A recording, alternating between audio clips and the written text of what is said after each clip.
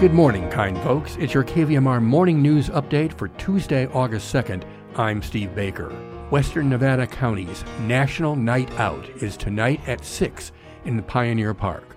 More on that in a moment, but first we'll start out with regional weather. Nevada City, Grass Valley today, sunny with a high near 92. Tonight, low 68. Tomorrow, 93 and sunny. Sacramento today, increasing clouds and hot. High 98. Tonight, low 67. Tomorrow, 99, sunny and hot. Truckee, Tahoe today, slight chance of showers before 11 a.m., then a slight chance of a shower or thunderstorm after 11 a.m. Mostly sunny and a high of 80 otherwise. Tonight, low 49.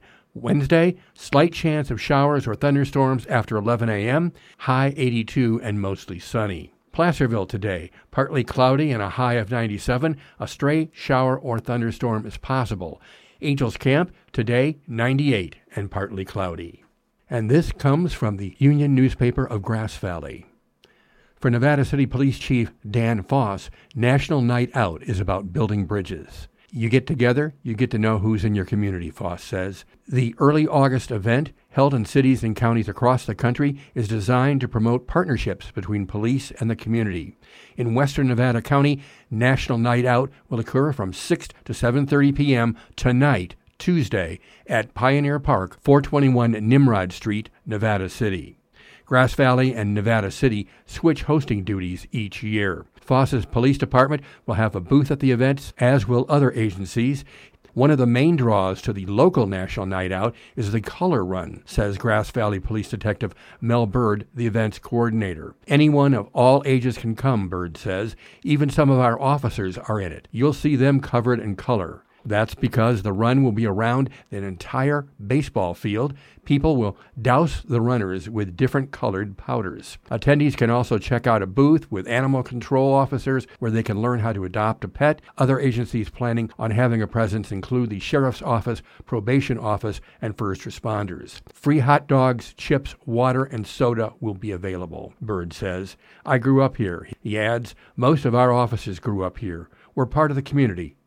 And we'll move to the San Francisco Chronicle for this story. Heating and cooling buildings hogs energy. Cooling, the bigger consumer, accounts for about a fifth of U.S. energy usage, according to the U.S. Energy Information Administration, and that number is projected to rise rapidly as the world gets warmer. Stanford professor Yoi Soi wants to slash that through smart clothing that keeps its wearers cool or warm so they don't have to crank up the thermometer or lower the AC. His Sunnyvale startup, Life Labs, sells apparel that looks and functions just like regular sportswear, but is made out of high-tech fabric he invented to regulate body temperature. We spend so much energy to do cooling during summertime and warming during wintertime to make people feel comfortable indoors, says Sui, a professor of materials science and engineering at Stanford and director of its Precourt Institute for Energy. If summer air conditioning could go up 3 degrees Celsius, you could save roughly 30% of a building's energy consumption. Every 1 degree Celsius saves 10%. The converse would be true in winter. Save energy by turning down the thermostat if people's garments could keep them warmer. Life Labs products include shirts, pants, shorts, windbreakers, jackets, vests, pants, and pajamas, as well as bedding items such as sheets and pillowcases. But for apparel to significantly reduce energy used to heat and cool buildings, Life Labs and similar products would need widespread adoption. Imagine a factory, warehouse, or school where everyone wore uniforms made from climate-controlled fabric. These giant buildings could then rein in their energy usage. If you could get a whole factory of workers to wear it, that could make a huge impact, so he says. Backed by some $13 million in venture funding, the 12-person Life Labs has sold fewer than 10,000 garments since launching its direct-to-consumer sales last autumn. Sui acknowledges that it needs a lot more marketing to build awareness. It hopes to scale up by partnering with large garment makers and other commercial entities such as workplaces.